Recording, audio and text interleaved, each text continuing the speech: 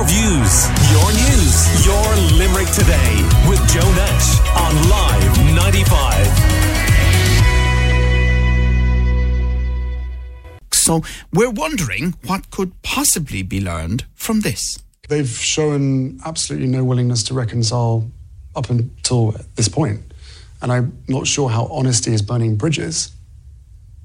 You know, silence only allows the abuser to abuse, right? The one group of people that could have helped or stopped this from happening were the very people that were encouraging it to happen. Some of the way that they were acting or behaving definitely felt to me as though, unfortunately, that stereotyping was causing a bit of a barrier to them really sort of, introducing or welcoming her in. Well, American actress, divorced, biracial, there's all different parts to that and what that can mean. As Prince Harry there in his recent famous TV interview talking about his family. So how could Harry and the royals mend relationships, and what could it mean for other families? Have you been in a position where certain members of the family don't get on? How did you resolve it? We'd love your advice on that. And joining us this morning is psychotherapist Helen Brown. Good morning to you, Helen. How are you doing? Good morning, Joe. Good to talk to you. How are you? Good. So firstly, what do you make of what Harry has had to say about no effort being made from his perspective, anyway, the way he sees it, to resolve issues? Who should make the effort and how? So it's very difficult to obviously compare Harry's situation to any of our own situations. We all have difficulties in a family. If you have a family, there's going to be difficulties from time to time. Thankfully, most of us don't have our difficulties broadcast on, the world's airwaves and on telly and in best-selling books. Imagine if you were taken out in full-page ad in the Leader every time you had an argument with one of your family members. It'd be very difficult to resolve that. So Harry is in a place right now where he feels really serious hurt. And like a lot of family people, he feels hurt because something has changed in his life. His life has changed fundamentally. He has a new wife. He has children of his own now. And all of the experiences that have led up to this are causing him a lot of hurt because he feels that change and those new people, particularly his wife, haven't been welcomed by his family of origin. Right. And that's very common. So when conflict occurs, I would say look for where the change has happened just before that conflict.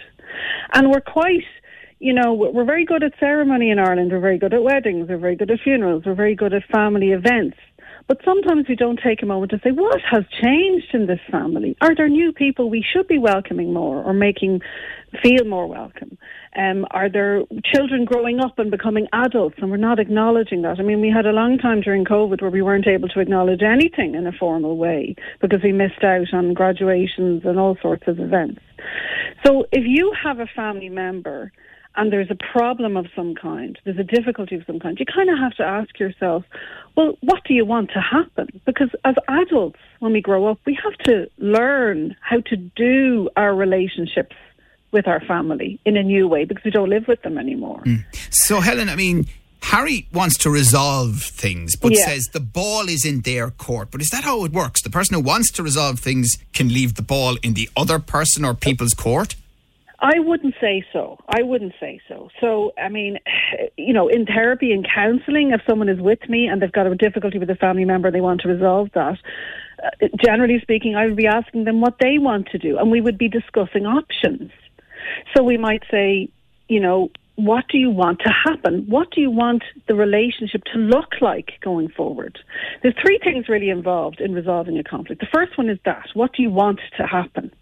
The second one is you have to allow yourself, if you like, to feel the hurt of what has happened. Just yourself, or perhaps talking about it with trusted people in your own life. And then the third thing is you have to be willing to see things from the perspective of the other person as well. Because resolving a conflict is a bit like a negotiation. And in a negotiation, we have to be able to see things from the other person's perspective or we're not going to get anywhere. So for somebody to say, I'm upset and I'm hurt and you've hurt me and you've behaved badly, but you're the one who has to resolve it, that's not usually how things happen. Because the other person might not even be aware. Now, the royal family clearly must be aware that Harry is hurt and that he wants to resolve things. But, we can't know what's going on there. But in your own family, if you have a situation you want to resolve with a sibling potentially or another family member, it's important to say, can I sit down with that person and say, look, I really feel really hurt, but here's what I want to happen going forward. I want to stay in a relationship with you. I want you to be in my life. I want you to be in my children's lives. So to feel the hurt, but then say, what's next? How can we go forward from this point onward? Right.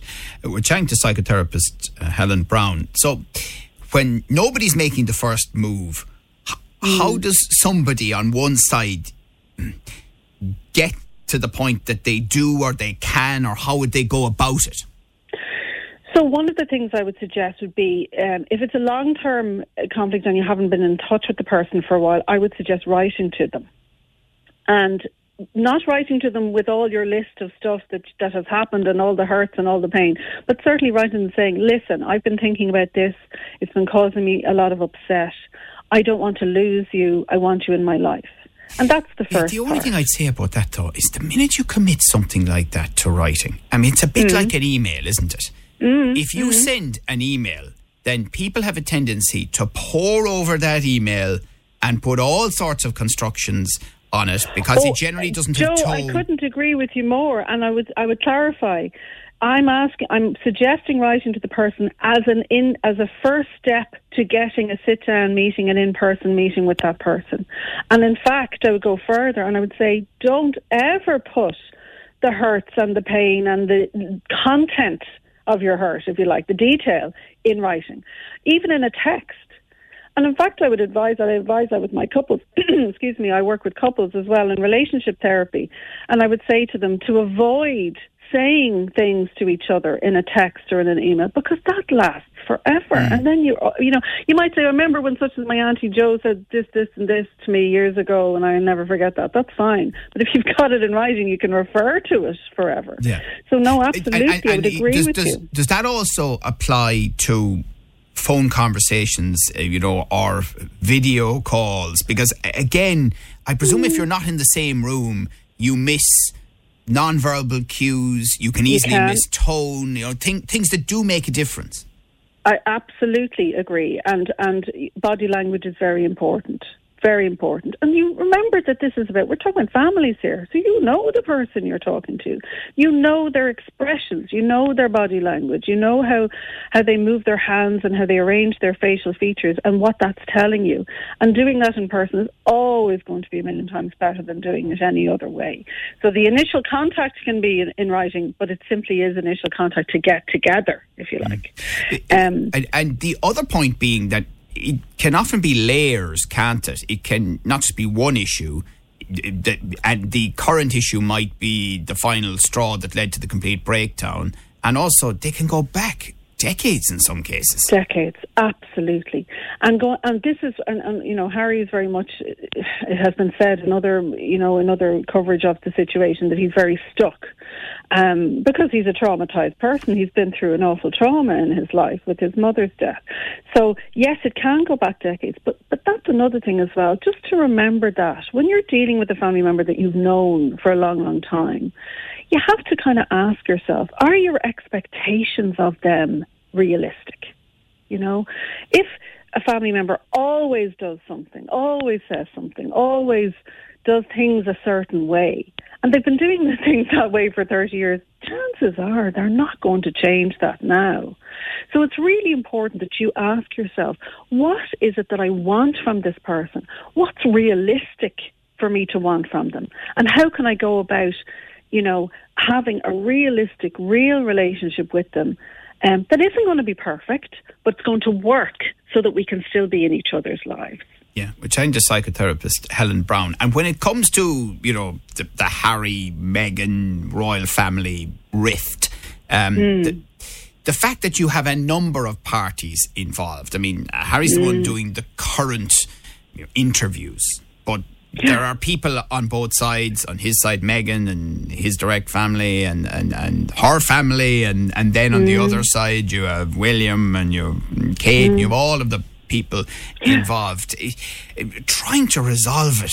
And I suppose, again, just to go back to your point, we often have quite big families in Ireland as well. It can really be very tricky, can't it? Very much so. And in fact, what has happened now, and I think we know that the book was in motion before the Queen died.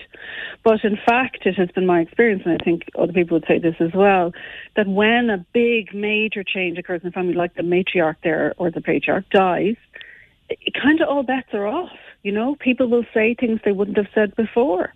Conflict can come out because the kind of the lid or the leadership, if you like, in a way, is gone. So, I mean, how to go about resolving that? I mean, what you've just mentioned there, the layers and the relationships and the different people involved. And remember that the media are involved in the royal family's lives as well, in a way that they're not, thankfully, as I said, involved in our lives. So I wouldn't even know how they would go about it. But I would say this: if any family knows what they want to happen, and there are clear parameters of how to do it going forward, what the structures of the relationship will be, how they will meet, when they will meet, at what events they will meet, it is possible to resolve and to have some level of functionality in the relationship. Well, because I heard in that really interesting interview that Patrick Keelty did with Tommy Tiernan at the weekend, Paddy made a comment at one stage, you know, I think burying things has got a bad name. And I mean, it felt to me that what he was saying was there are some things that if you are going to progress may not be resolved, that you have to just put them to one side if you're interested in restoring a relationship. I absolutely agree. I think you're absolutely right. These days, and Harry is saying this too, isn't he? He's saying, this is my truth and I need to tell my truth. And no badness can ever come from me, you know, giving you all the detail of all the ways my family has hurt me. And I don't agree with that. I think most therapists wouldn't. In therapy, remember, we're dealing with individuals. It's a safe space for people to explore what has happened to them, their experiences. But what to do with that and how to express that beyond that is a tricky business. I would say that there absolutely are things in all of our lives that need attention and compassion from ourselves and from our trusted people. But that's perhaps where they might need to stay. In order to move on with difficult relationships with people, we have to accept their imperfections and their behaviour and their foibles. We might need to put things aside and say, well, yes, I want this person in my life, so I'm willing to accept the things they say or the things that they do or things they've done in the past. Yeah. And accept reality. that, you know, no one's perfect, including myself, you know, in that situation. And myself, Joe. Absolutely. And remember that, you know, most families are trying to do their best. Most families will have conflict. They will have conflict at times of change. That is when it occurs, when new partners come in. I mean, you know, Harry's a classic younger brother, you know, in the theoretical sense. You know, if you've got a younger brother and he's a bit of a messer and he was always breaking your stuff, and then suddenly he's an adult and he has a wife and children and a house and a job, it's hard to see that role changing and you can all inadvertently, if you like, disrespect our siblings and our family members when we want them to stay in the role that we have in our heads that they occupy. So we have to acknowledge that change happens, and we have to kind of get on board with that. Right. Really interesting. Well, listen, thank you very much. I think that will help people who might be finding that they're dealing with relationship issues within their own families at the moment. That's psychotherapist Helen Brown. Your views, your news, your Limerick Today with Joe Nash on Live 95.